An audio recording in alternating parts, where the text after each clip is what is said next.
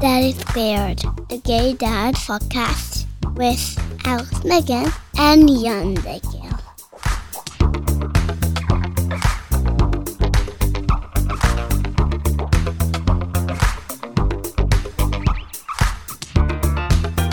Hello and welcome to another episode of Daddy Squared, the Gay Dads podcast. I'm Jan. I'm Alex. And Daniel. Daniel. We were going to make it in. It was going to be smooth. But it's not. Celebrity guest host. Daniel, hi. Hey, how are you guys? We're good. Are we? I got a parking ticket that ruined my day today, but other than that, I'll get over it. It's all right. I want to start with this little story that I think is happening a lot to me, where I kind of afraid that things will happen to my kids and the parents at school will say, oh, these are the kids of the gay dads. So here's what I mean. Oh, wait, I'm the one that received the call. Okay, you received the call, but it was my experience on the line, go ahead. Right? I'm in line waiting to pick up the kids at school. And this one of the dads at the school come to me and he says, did they call you today? And I'm like, no. They called me. And he's like, well, they called me and apparently one of the kids pulled down his pants. Yes. Fling out his butt. Yes, it was in the butt-based. bathroom. Oh, let's guess which one it was. and he tried to touch penises. No. Okay. Well, that's how it got to me. Yes. With his butt. No. And I'm like, oh my God, please don't tell me it's one of my kids, because I'm like, I know they're capable of like doing silly things, but I'm like, no, I don't want to be these kind of because parents because then the gays. So it's the same thing as like why I was so freaked out about monkeypox, because I was hearing about kids in California get it, and I'm like, no, I don't want my kids to get it, because then they will say the kids of the gays are, of course they're gonna get it, and I'm like, okay, so as the kids come out, so you go from touching butts to monkeypox with the kids. This is terrible. You have to understand listen. It's the same idea. So wait, let me just finish the story. As the kids come out from school, so me and the other dad like ambushing the dad's kid, because I wasn't sure that my kids were involved, so I didn't know. I didn't want to ask them, and we're like, so who's the kid? Who's the kid who flinged his butt in the air? And he goes, like he said his name, and I'm like, thank God it's not my kids. Oh God. We all got to appreciate the crazy town that is my husband's imagination when it comes to all of this stuff now. I would go there too. I mean, he was everywhere within a 3-second period. Did you hear that? It was like butt touching and monkeypox, and there was like, I don't know. And I'll tell you that what happened was I was sitting at work and my phone rang, and I think all parents are familiar with this thing. You turn over the phone and it has the name of your school. Right. And so you have a heart attack instantly because something horrible has happened. And you answer the phone, and thankfully, the woman who called knows the fundamental cardinal rule of calling a parent, which is the very first words out of your mouth are not about you. Well, or it's not hi, how are you? It's none of that. It's everything is fine. You start with everything is fine. For God's sake, which she did. Thank you. She said everything is fine. And it's a little bit embarrassing for me to even have to call you about this because it's so ridiculous. But just to let you know, your kids were in the bathroom, and another kid who I won't name pulled his pants down and tried to rub his butt against other kids' butts in the bathroom. And I'm like, there's silence, and I'm like, okay. Is there action that needs to be taken now? And she's like, look, I didn't want to call you about this either. It's ridiculous, but we're required to. So I'm telling you, there was an attempted butt rubbing, and I'm like, okay, I'll write that down in the permanent record. Okay, and so my just point, so you know, okay. my point in all of this is only to say, so much of this is about the way you receive the information and take it in. Because to me, it was an absolutely delightful little amusing story. I love that. And it sounds like, right, it sounds like to my husband, it was the possibility of shame and the homophobia that might surround us in the school. And so it's just a matter of perspective. But to go on what you're saying, I would go on a similar trek, maybe not full on down the monkeypox thing, but definitely I mean, it's in a way that reverse discrimination of ourselves, right? It's a serious thing. You don't want to be that gay parent that, has their kid being overtly sexual. Right. Yeah. That's true. In that way. That's true. Daddy Squared. Daddy Square, the Gay Dads podcast. Today we're going to talk about money, but before that, Alex, yes. we have to tell everybody, that it's time to come out. You've seen probably promos of a new TV show called The Parent Test. Do you think that they've seen them? ABC. Maybe. They might have. Maybe. Yes, it's time for us to come out of the closet and tell you that we have been on a television show. But those of you who live in Los Angeles know that if you live in Los Angeles, you have to be on a television show. Everyone's been on a television show. It's just a thing. We were the last ones that had not yet been on one. So we've now been on one. Parent Test, which I don't know, it's airing at December 15th. Well, I think it's the introduction episode. Right, that's right. We can say a lot about We're this. We're not allowed to because we've signed many documents. But we will happily discuss that later on. Yeah, we will talk about it as it goes. It was quite a crazy experience being involved in this thing. And if I took one thing away from the show, it's that we spent a lot of time with 11 other sets of parents when we made this show. And what was really nice is that despite the fact that they were from all other corners of the United States and weird different ways of raising children, like being gay dads, for example, all of them were amazing people, and we really loved spending time with them. Yes, and that's all we're going to say. Okay. I'm going to say that, yes, so if you guys have seen the promo, we are opening the promo, and yes, it's us. So let's move on, and now let's talk about money. Oh, money. Yeah. I hope that the statistics are changing radically as, the next generation of gay men starts to have kids at a much younger age. But for us, and for so many people who I know that are of my generation who have had kids, they've had kids at the age of 40, 42, 45. And that raises a whole new range of weird problems with money, because all of a sudden you're already at an age where you would start to be thinking about what you're going to do, in your twilight years on Golden Pond, and you have tiny little kids, and you have to worry about the next, 18, or in my kids' cases, 35 years of their lives when they might be dependent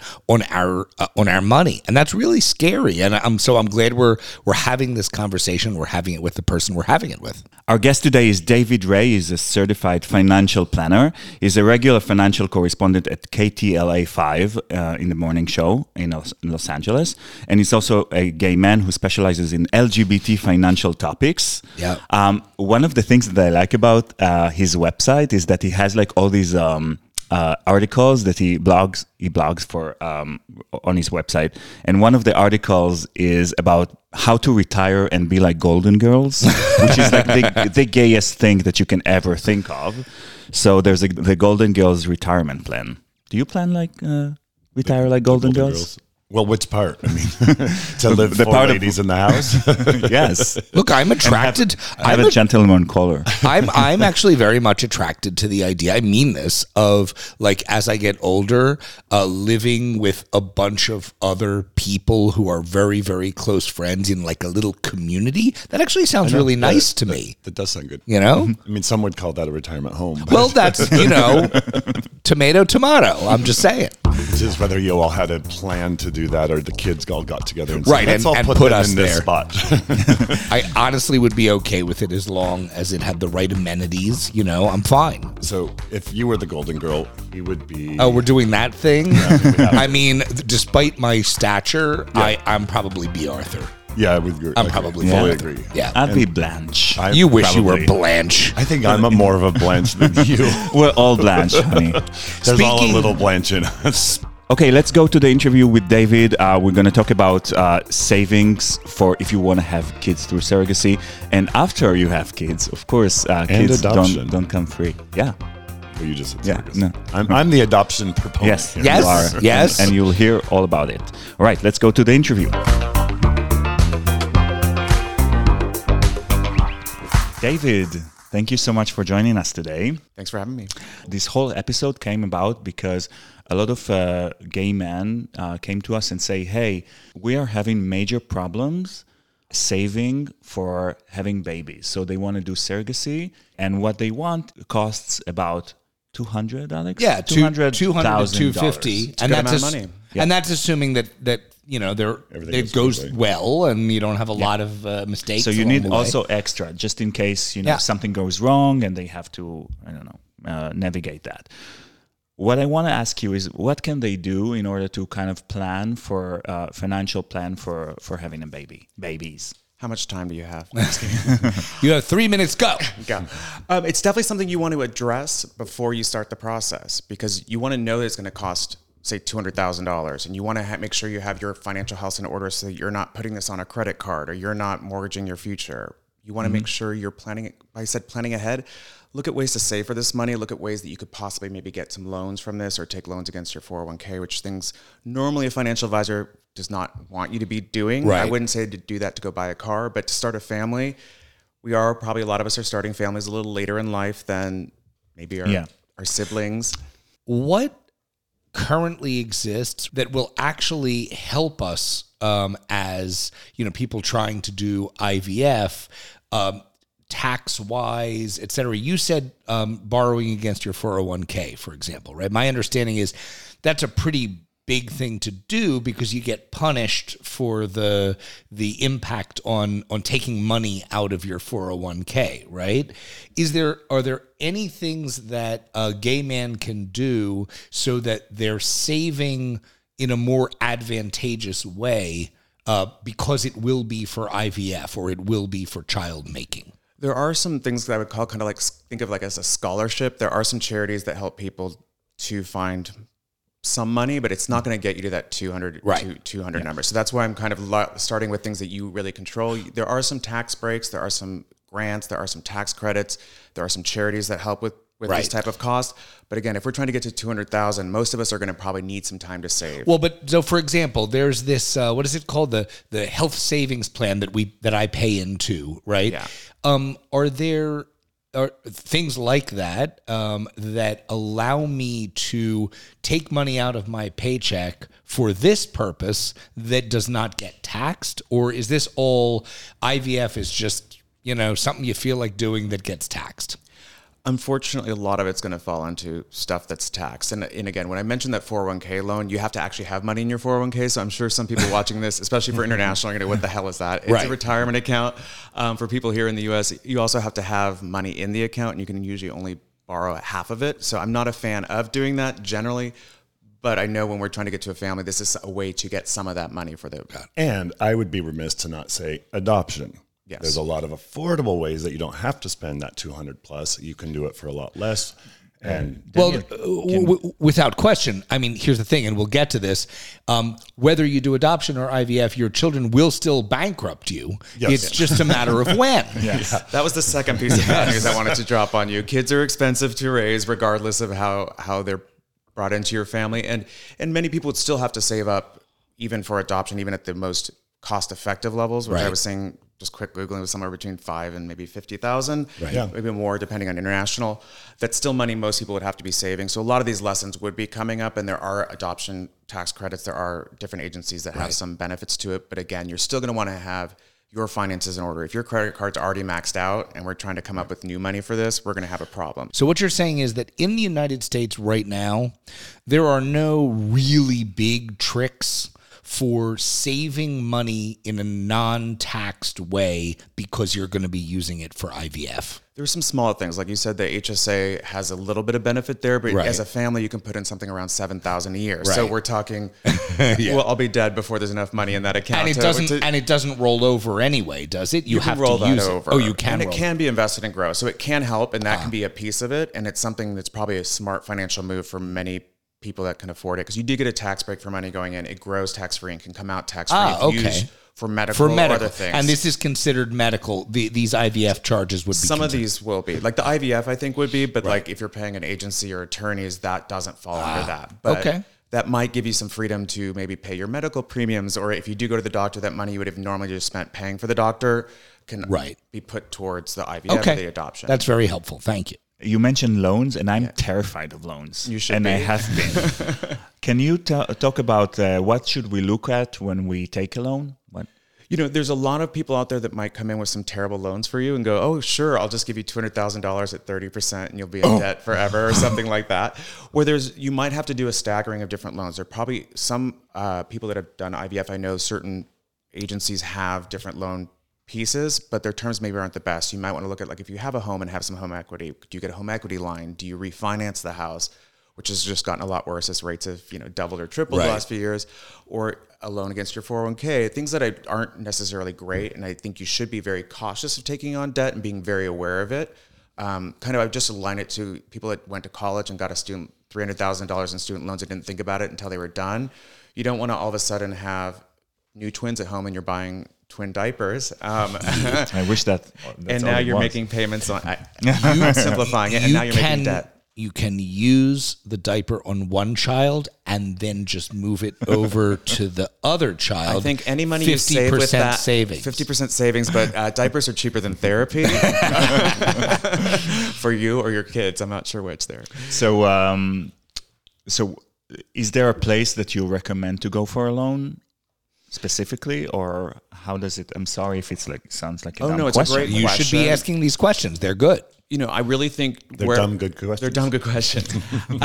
I would really, the first place to start is really just looking at how can you save money and trying to get like an investment account if it's going to be a long ways down the road, and start putting money away every month.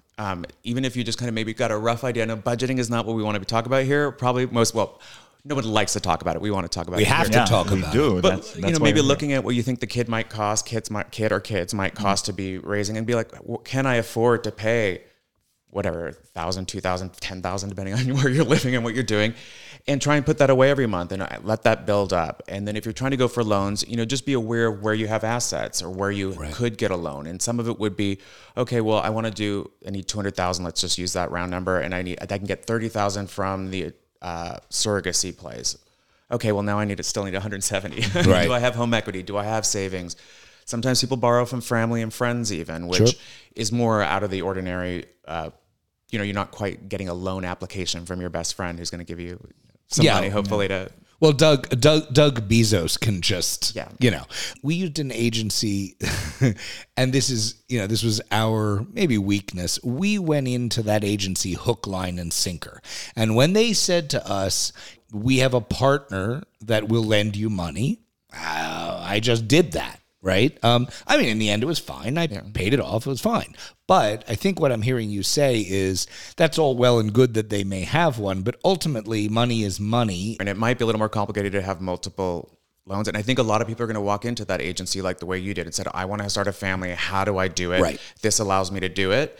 And that may work out, and there's people that it probably does work out fine, that payment's fine, and there's probably people that are like, oh crap, I do need to reuse the diapers. Right. So it's funny because the reason why we're doing the podcast in the first place is to prevent people from doing what Alex and I did, which is going unknownly to a agency and say, we want to have kids, just give us what you know, and we'll do it. Is there anything we should look at when we take loans other than the percentage? Some of it would be just the term. It would be, the interest rate is a big piece of it, but if you had a 5-year loan versus a 10-year loan versus a 20-year loan, you might pay a lot more interest on a 20-year loan, because sometimes it'll be like, well, if you get a 20-year loan, you're going to have to pay all this interest.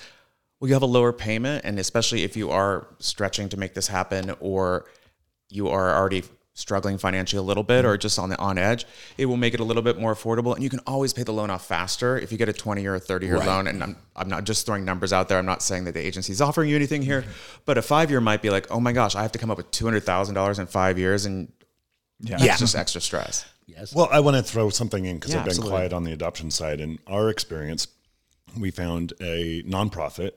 And so the money they were on a sliding scale. The money we paid in, we were fortunate enough to get 75-80% of that back through the tax credit. So for getting Torby, that was a very low cost investment. And so again, I really want to push, if you're wanting to start a family, adoption is a great option. And there's of course all the kids out there that need a good home. Amazing. And a question about that, beyond the fact that adoption is, I think next to free. Essentially, not necessarily. If you go through private adoptions, but there's private. There's all the different levels. There's the private, there's the public, and the open and the closed. So there's a lot of levels. So depending on what is your comfort level and risk level, there's a lot of ways that one can get into adoption for the family aspect of the goal. But beyond that, my question would be: are there actual? Dave. Oh no, he's are there actual additional savings or even sources of money for people who have adopted once you've adopted? Do you get any help from the state on an ongoing basis for a while? Any of that happen? I think that sort of plays in when you're doing certain public adoptions, but I'm not an expert on it, so I don't want to say for sure. Okay. Yeah, I would say those are things to like talk to the person where you're adopting from. They'll have very specifics in your location and your state, because it does vary quite often by the nonprofit, the state, the location. So I don't, or even your country. Obviously, for international here, there are countries that have a lot more parental leave and things than we do here in the USA. What if I don't make enough money to save? What can I do? And it's very common. I mean, 2/3 of people making, I think, $250 a year, which is not a teacher, 2 teachers, by the way, just so we're clear. But even at that income level, are still living paycheck to paycheck. So it's very easy for people to do and have problems with that.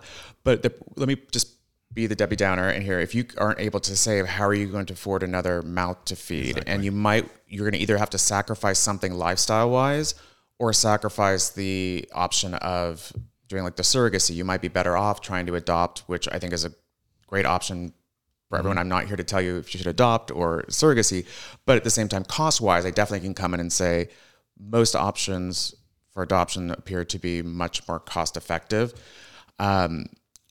Basically, if you're earning an income as a teacher, it's just there's probably not a lot of breathing room in a lot of these places, unfortunately. I think that as the great sage said, if you can't feed your baby, then don't have a baby, and don't say maybe if you can't feed your baby. Is that Madonna? That's Michael Jackson. Mama say, Mama sama makusa. What's wrong with you? Now, let's move on to this. I know that the younger generation of gay men now, because of the glorious changes that have happened, at least in U.S. and European society, et cetera, are starting to have kids at much younger ages. But statistically speaking, gay men have kids much older. Now, not as much older as I was, but whatever. But I mean, still 30s, 40s. 40, 42, etc., is not at all uncommon for a gay man to be having a child. And the problem with that is that you are starting at year 0 with 1 or 2 kids, and you may not have saved because you were too busy, doing gay cruises and, whatever it is that you were doing prior to having kids. What do you do? How do you adjust to this new phase where you're now planning, and you're pretty late in the game? I mean, let's just say the typical 40-year-old gay man, married or not, wanting to have family or not, is probably really going to have to get serious about saving for retirement and saving for the future if you don't want to have to work forever. Right. Mm-hmm. It's going to be a big expense. It's going to make it much harder to save for retirement. It's really going to strain your budget. So you just want to be very cautious of that and be aware of it. And it's a sacrifice, and it's probably a sacrifice most people listening are willing to do. Right. But you just need to be aware of it, because I do have a lot of clients who are like, oh, my client's 10 and I'm 55. Yep. Can I retire at 62? No. Well, not if you want to send them to college or keep them eating or keep doing what you want to be doing. Or here's the flip side. Here's the 75 things you have to give up to make that a reality. And it's probably not something most of us would be willing to do. Most of us live in expensive parts of whatever city we're in. We have a lot of things we like to do socially and cost. And we're probably not coming into this as the cheapest parents in the world. Right. I mean, the good news is that once you have children, you won't really want to do social things anymore. It's just this beautiful transition that happens to you. It's all about social after you have kids. I'm just going to circle one of the articles on your website that I kind of scrolled last night. It's called How the LGBT Community Can Retire Early and Fabulously. Yes. And I love that, because one of the things you say there that I really identify with is, could I drive a nice car or buy a bigger house? Yes, but would that make me really happy? Is there anything things like that in our lifestyle that you can identify and say, hey, look at this, maybe this can be done but cheaper? I think most of us have those things. At the time you think you need that, whatever that current outfit is, or you need to be at the current dinner, or you need to be having $75 cocktails at the Abbey, or whatever they charge now with inflation.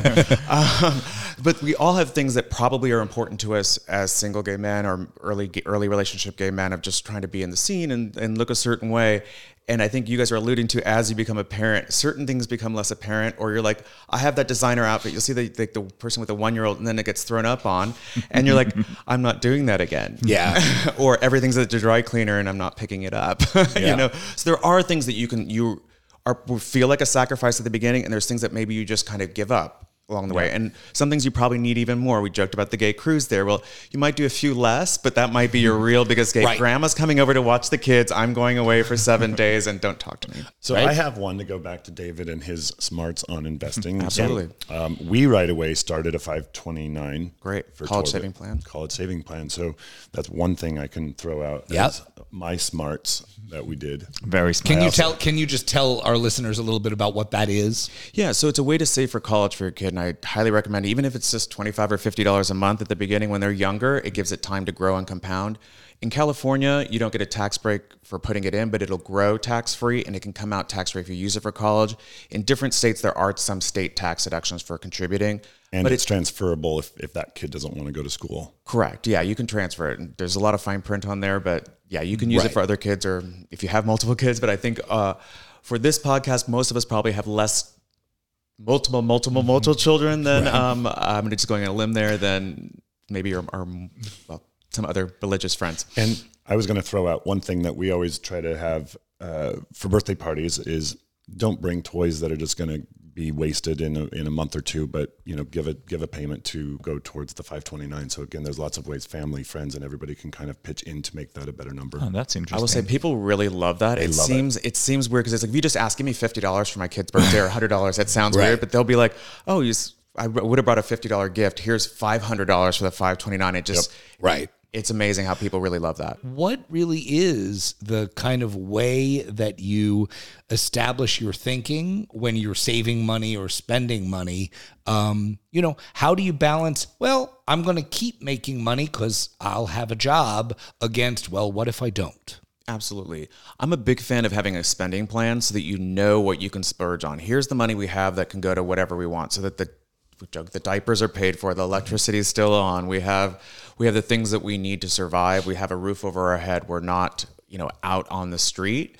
And then you want to still be able to enjoy life and not be stressed about money. And I think trying to find a way to not be trying to keep up with the Joneses, it sounds like some of that is survival and some of that is I want the fancy new car, the fancy this, the fancy outfit to present to other people, which is just, you're never going to be happy. You find that rich person that's richer than you that has their life is perfect. It's not any better than yours. They probably just have nicer things, or maybe they're just more in debt. I think that there's also a really interesting question about the way a couple who have children save and manage money versus a divorced couple who are raising children versus a single dad. And I think that all three of those have different kinds of challenges. My husband and I manage money in a very weird way because it is not a centralized plan. He saves and manages sort of money one way. I do it another way. We don't have a central plan.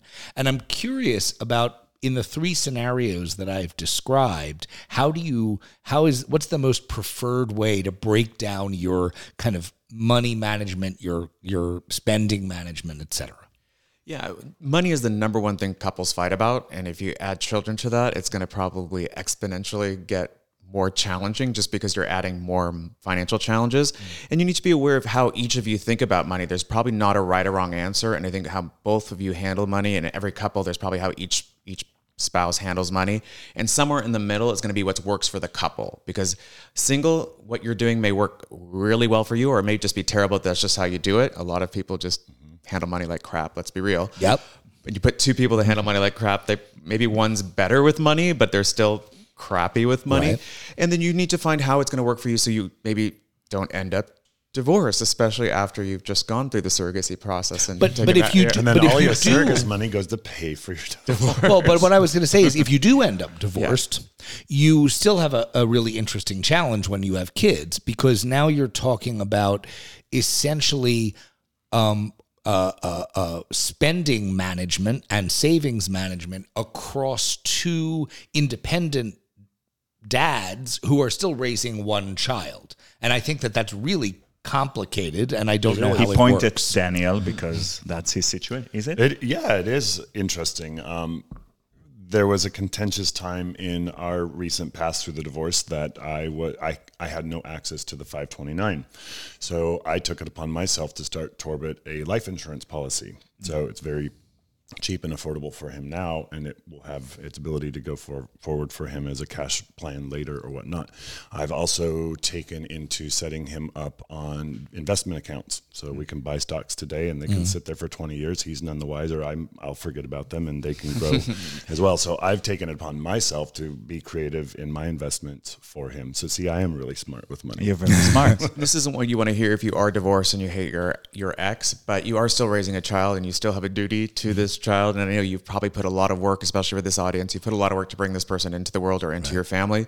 So you do want to talk about what we're expecting for college and we're expecting for care and school. And I know it's contentious and there are probably disagreements on private versus public school or how the different expenses. And sometimes if you're the person that wants to spend more money on something, unfortunately, you're probably going to you may have to take the lead on certain things. You know, if your spouse is adamant, you know, I'm sure there's parents that I'm not paying for any college and you're like, I'm paying for all of college wherever they go. So you might have more responsibility at that level.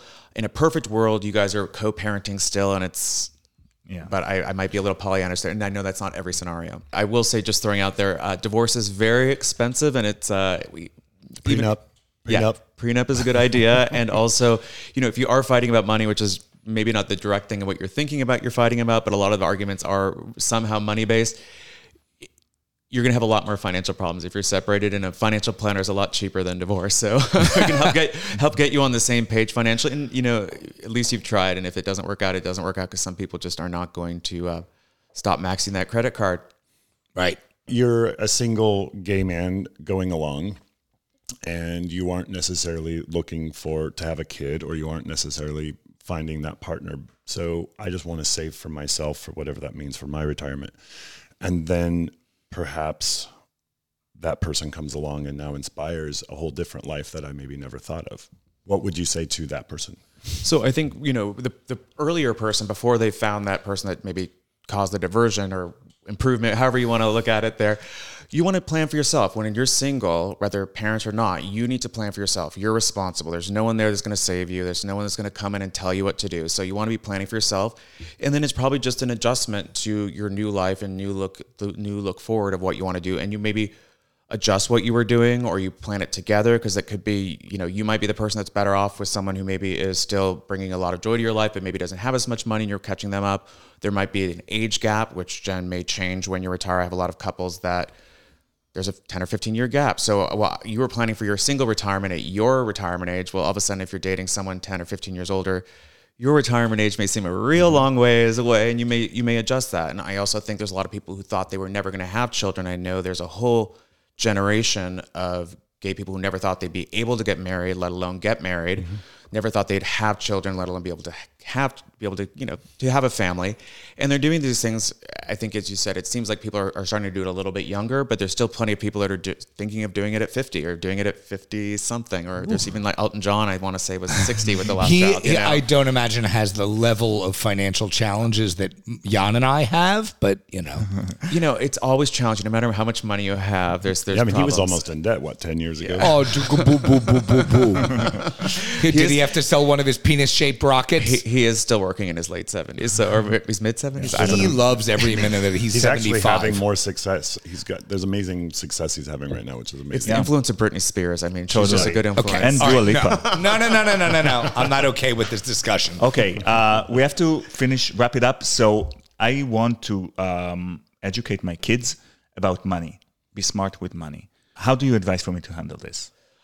I don't think you want to get all of your advice from TikTok. So if we're talking to your children, they're probably getting their financial tips from TikTok. I will just joke that some of those influencers that have the most views are selling you something and they're just not telling you. Yeah.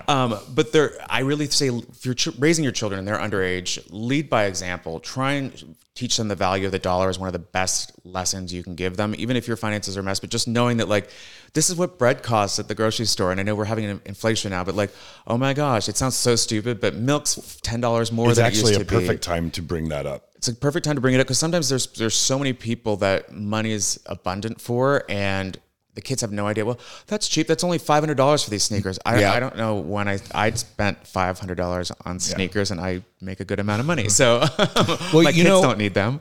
I'm a fan of having an allowance, even if it's very generous allowance. But so sometimes they're paying for that ice cream, or when we go out to, even if it's a something super cheap. I'm not saying give your 5-year-old coffee, but like something like that. They're getting their hot cocoa at Starbucks or something like that. It's a few dollars, but then they're kind of seeing that like, oh, I can only go this many times, or I want to buy that next video game. I want to buy, hopefully not $500 sneakers, but let's raise your kids. So they can have very nice shoes that aren't that good, but they're maybe saving up for certain things every so often, or there's a budget for the birthday present that they know you're buying. Like we have whatever the number is, whether you're $100 or $1,000. Right.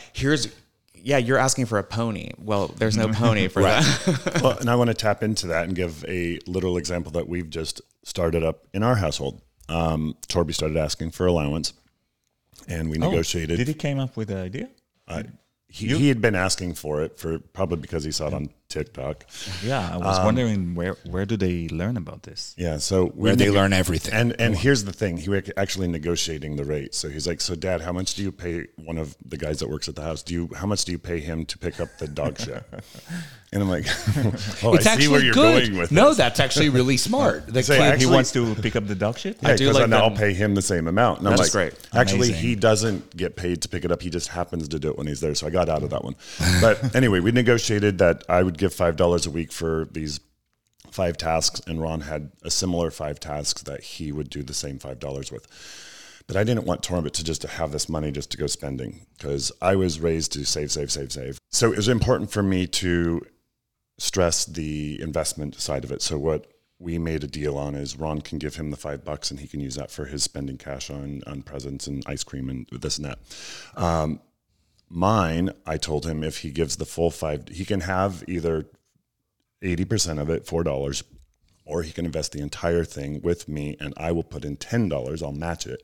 So then I invest $10 a week into his stocks. I love that because you're incentivizing the savings and investing is really the piece here. But he's seeing it as saving the money, and it's just really building that habit. And when people know about investing, even if it's just very little, you're probably not explaining the ins and outs of the stock market that much, but just seeing like, oh, I've owned stocks, I put in this amount, now it's here, and especially with you matching, and it's such a smart thing to do for your. Yeah, because I told him, so in a course of time, your $100 is automatically $200, and now that $200 could be $2,000, $200,000 as it grows. So I love it. and then penis-shaped rockets for everybody. David, we have to go, but before we go, final tip, biggest tip that you have about financial planning. just the tip. Wherever you are, Just the tip. buy a penis-shaped rocket. Yes. Wherever you are, just make sure you're improving your finances. Make sure you're not ignoring them, especially if you're raising family. I know you're busy. We joke about the diapers here, but you're raising children. You're busy. It's not what you want to do. If you're in a couple, you're probably already stressed about money. You don't want to have to fight about it. But the more you put it off, the more stressful it'll be. And the earlier you get started with any of these things, saving for retirement, saving for college, the easier it will be to reach those goals and the more money you have. And especially if you start your kid with even $5 a week as an early youngin', that can be a huge amount of money, millions of dollars probably by the time they retire if they keep growing it. Thank you so much. Thank you for having me. Thank you. Bye-bye.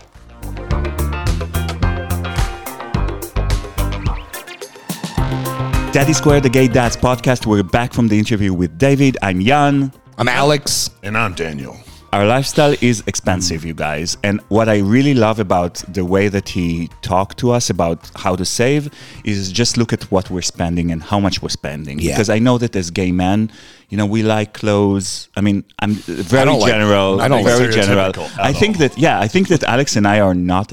Are you that way? Do you spend a lot of you money? guys wear sweatpants all the time. Yeah, we wear sweatpants, and it's like the cheapest one, not even a brand. I'm Sweatband. not. I mean, I like clothes, but I try to be smart about what I buy. I'm not a name brand whore, if you know what I mean. Yeah. I am utterly amazed at how much money you can spend on the baseline of having children. Not that we operate on the baseline. We don't. I mean, look, our kids go to a private school. That by itself is, I don't know. Yeah, but that was a insane decision amount of that money. we No. took I'm because just, we don't spend on other stuff, right? So we took it from somewhere else. There are some people who Right. like travel a lot or do other things that No. cost Well, as this is what I much. was saying. I was saying you just look at even the basics when you take away sending your kids to private school, and it's a huge amount of money. It's an insane amount of money. And then, as you said, Send your kid to private school, maybe. Travel with your kids. That's a nightmare. Kids who I see at our kids' school who are dressed they just up want to go nicely. home. Well, that's true. But who are like dressed up nicely. They're wearing like brands, and you're like, what? How do these people even make it? You know, it's amazing. It's amazingly expensive. I mean, I see a kid with the Nike shoes, and I'm like, okay, I know it costs like twice or third. Yeah. Oh, yeah. Oh, yeah. Third times. So you guys don't buy Nike? We don't. Not We for the buy kids. whatever they sell at Target, and because 15 minutes later they're crap. Yeah, and they're grown up. yeah, that's just the way it is for us. By the way, not a judgment. If you can afford that Yes. stuff, God bless. I mean, it's amazing. Yeah, we're trying to listen. This whole episode came about because people came to us and they're like, they want to have kids, but they see how much money it costs, and I know you're talking about adoption, Dan, but still, for surrogacy, it's insane. It's insane. And if you want to do that, you really have to think about everything. Like, how much do you earn, and what do you spend on, and how can you save? Yeah. That's on top of all the grants and loans, everything that you can get. Based on David's sort of ideas, I sat down and did something that I've thought about doing many times before, but I never got around to it. Through a pie chart? Well, I could turn it into a pie chart. I'm very good with Excel. I could make a pie chart, scatter chart. I could do bars. I could do whatever you want. But I made a list of every single monthly or annual, like regular expenditure, right? And God, when you sit down and you really think about it, you realize you discover all of these things that get knocked off your credit card every month or auto-debited from your bank account every month without you even thinking about it. I mean, the streaming services alone, services, medical. Well, medical, Clothing. yeah. I mean, and it the just games goes and themselves. goes and goes. Toys, birthday parties. But what's valuable about making the list is that it does allow you to step back and say, okay, you know what? This whole category, I'm spending way more money on than I should. Let's cancel 2 of the streaming services because do I really need them, right? And I think that there is a lot of savings to be had. It's just such a mundane and obnoxious task to sit there and like look through each of the things that you're spending your money on. I would do it. And I think that's good for anybody to do, especially in today's world with all of these crazy subscription models, but to go through the expenses. So Daniel, I love it that David reinforced us about your idea about the college plan. Yeah. For your kids, but I also think that this whole idea that he said that people are much more interested and are thrilled to even give more than they would give because it's a donation against the future or against this fund. Yeah. And I was thinking maybe people who want to have kids can do their own birthday investment account about having kids and use the same model for their own birthday. Sort of even like on the Facebook where you donate for the a friend's birthday, but this would be to you for your fund for the child. Yeah. Well, that's actually really nice. And it's funny. I can imagine doing that but I will say, here's the problem. I'm trying to imagine what would happen if I received a birthday invitation, either for you, Daniel, from you, or from you for your kid's birthday. And it said, in lieu of gifts, give some money to such and such. And I don't know. I mean, it would feel good to me. It would feel like the right thing to do. But I also worry that there are parents. Wait, let me just say that we just had our kid's birthday party, and I have to admit, I was marginally disgusted by how many presents we got, and I wished that our kids didn't have presents. But as gay listeners, you have all watched Mommy Dearest, and in the movie, she makes the kid give away all but one present. And while I love the idea of being Joan Crawford, it goes too far. And yet, at the same time, I did look at it and I said, God, next year I want to say no gifts, please. And yet, I'm afraid that the other parents will be like, fuck you, no gifts. That means no gifts for me and my kids. So I don't know what we're supposed to do about that. But see, we've had that conversation, and I started that for us early on and through Torby, especially while Torby was really young and wasn't aware if he was getting a lot or a little of presents. So I've conditioned my surrounding of friends like, hey, we just don't want presents, or give us a really cool used toy that your kid doesn't play with. Really? You do that? We do that. Oh, that is so awesome. And then, of do you course, beat your son with a wire hanger? I'm just asking. And I'm not going to talk about that on radio. And another thing, Daniel, that's really interesting to me, and I don't know if you want to talk about this, but I feel that we didn't get enough from him about divorced people. And the financial management of a child when you're divorced. Do you have some sort of advice or guideline? Because, for people who might not get along or like something basic. How does it work? I mean, I'm actually curious to know how it works. And this one is a tricky one to answer because every relationship is different and the volatility or the friendliness is so vastly different. I would just in general urge an open conversation about it and kind of try to see if you guys can make some goals together for the child, for both school, for sports, for all those different pieces that are going to take the money, and then just do your best to kind of apply that. Is it basically that there's a flow of money from one parent to the other, and the other is responsible for the overall sort of financial management of the kid? Or do you actually split up financial responsibilities? Like, I'll take the school or the clothes and you take the the after school activity costs. Like, how is it done? Yeah, I think that would be a good way. I mean, similar to writing down your list of all the things that could be coming up and divvying it that way, or kind of creating a little petty account for those funds. The way we do it is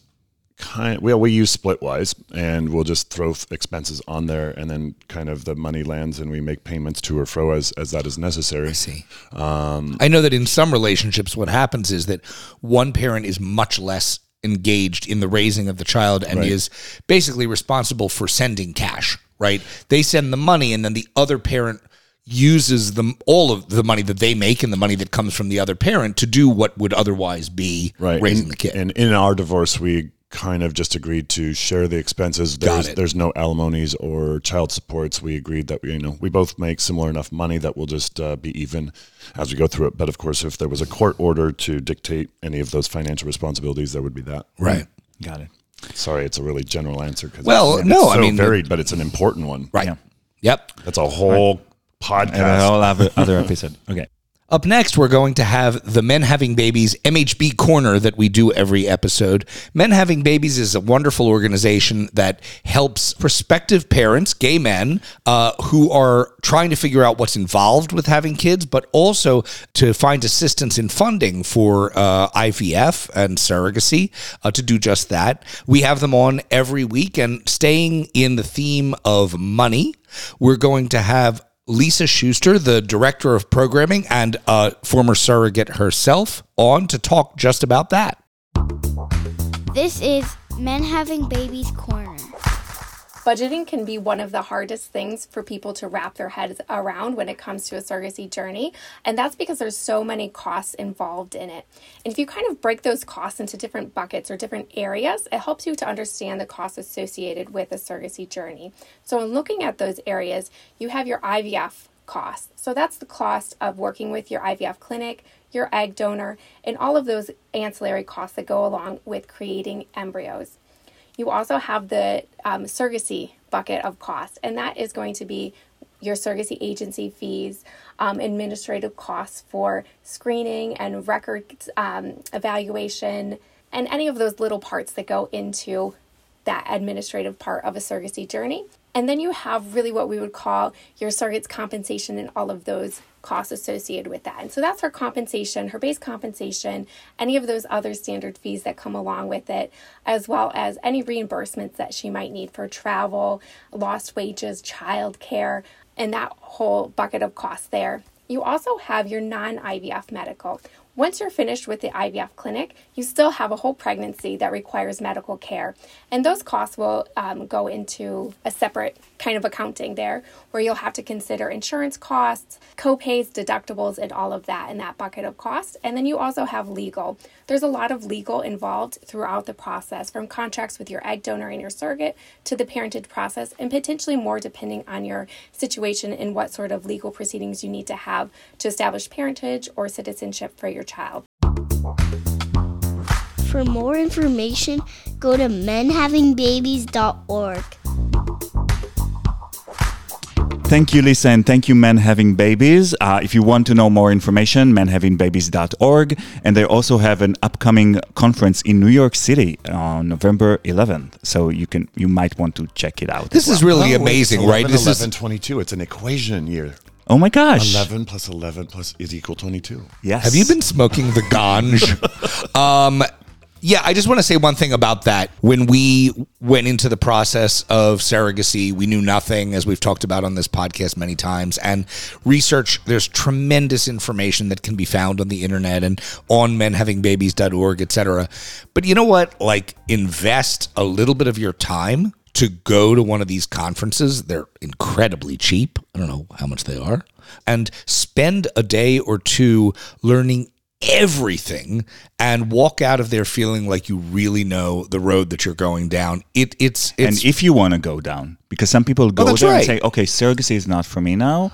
I'll Adoption. try. Yeah. Adoption. Yeah, absolutely. All right. I want to move to another subject. So you guys remember last time we were together, we talked about Roblox? Yes. So there was an interesting discussion on one of the gay dads groups on Facebook. And they talked about YouTube and how our kids watch other kids play YouTube, right? Play Roblox. Play Roblox on YouTube. And someone wrote there, he compared it to us watching sports games or a cooking show or makeover shows on television where like, we're not doing anything. We're just watching other people do the stuff. Yeah. And suddenly I think it changed the whole concept of how I see that, because Alex, I never allowed them at the beginning to watch these games. Are we now allowing it? Well, I mean, I said to them, well, if you want, you can play. It's funny. Wait. It's funny. So the boys were playing yesterday on the computer, right? While I was working after school. They couldn't figure out how to do something. Torby was like, hold on, I'll be right back. So he goes into the house, watches some YouTube to learn how to do this thing they were trying to do. He comes back and he's like, okay, guys, so this is what we do. All right, but that's research, and I'm down with that. Look, I think that whoever posted that on Facebook has a very, very good point. It's a valid point. It is a valid point, and I'll say two things. Number one, yes, but young people are dumb. I don't know. I felt like I needed to say that. Well, Alex, listen. And wait, I would say that watching cooking shows it's dumb. Well, but no. Yeah, but wait. But really this is where I was going to go with my real point as opposed to my joke point. My real point. I mean, really, add porn into this. Oh my God! I never thought of porn. And suddenly he has a second point. That is absolutely fascinating what you said. Porn is just, you're just watching somebody else do it. Right. It's true. Anyway, all right, let's put that aside. What I will say though is this. I think that from the little bit that I've watched over my kids' shoulders when they have watched other kids playing, and some research that I have actually done in my work around this, it's not actually about the playing of the games. It's about the personalities of the people playing the games. And I think the same is true of the cooking shows. Right. When you watch these shows, you want to see the cooking and the cakes that come out and, whatever else. But it's the personalities of the people that are involved that is what's engaging for you and what pulls you in. So I guess to that extent, it's fair. It's fun. And then we add some flour. Right. You know what I like? You know what I love? I love when they talk about this. She says, I like the sponge. This is the British. I like the part where she's like, the sponge. You stick it in for 20 minutes. Oh, Julia Child. Then you put it in the oven. And if you add some more butter, it tastes so much better. Well, he's watching so much on the microphone right now. Okay, so what's the verdict on this? Are we allowing now? No, I still hate it, and the answer is no. Verboten. Dan? I allow it. Yeah, me too. Yes, Alex. except you and I are going to have a talk because I'm not into it. This rises to the level of couples therapy. I think it's a disagreement. Okay, let's go to the first episode, see how we can solve a conflict. All right. Guys, thank you so much for being with us today. You can connect with us. Please write to us at hello@daddysqr.com or on Instagram @daddysqr. If you're enjoying the podcast, we're not asking for anything except stars, baby. We want as many stars as we can get. I also or reviews. I like to read the reviews. Look, I've said this many times before. please do write to us. And the reason why is because every time we hear from you, not only do we get good ideas about how the podcast should move forward, etc., but, if this isn't doing what we want it to do, which is to help people and create a community, we need to know that too, because this is what we're here for. This is the only purpose for us doing this podcast. And I will say goodbye with Leslie Jordan. Do you want to talk about this? Yeah, I want to talk about it. So Leslie Jordan died in a car accident this week. If you don't know who Leslie Jordan was, what kind of gay are you? No, Leslie Jordan was a very short Southern belle of a gay man who was a kind of central, though not star character on Will and Grace and a whole bunch of other shows. He talks with that magnificent Southern accent and lilt, and high-pitched voice, and he's extremely funny. And I looked up to see if he was ever asked to come onto Saturday Night Live to play Senator Lindsey Graham, because he is Senator Lindsey Graham, and he was not. It's a shame because they're perfect for each other. Leslie Jordan was a figure in our neighborhood. I would see him at Starbucks all the time, and he would see us with the kids, and he was like, he was always sweet lovely. Man and Very really sweet. lovely, and it's a loss for the gay community and for our neighborhood, and for people who like to laugh. So thank you, Leslie Jordan. Thank you, Leslie. We'll miss you. Thank you, everybody. Thank you, Daniel. Thank you. Thank you, Alex. Bye. We'll see you next time in Daddy Square, the Gay Dads podcast. Bye.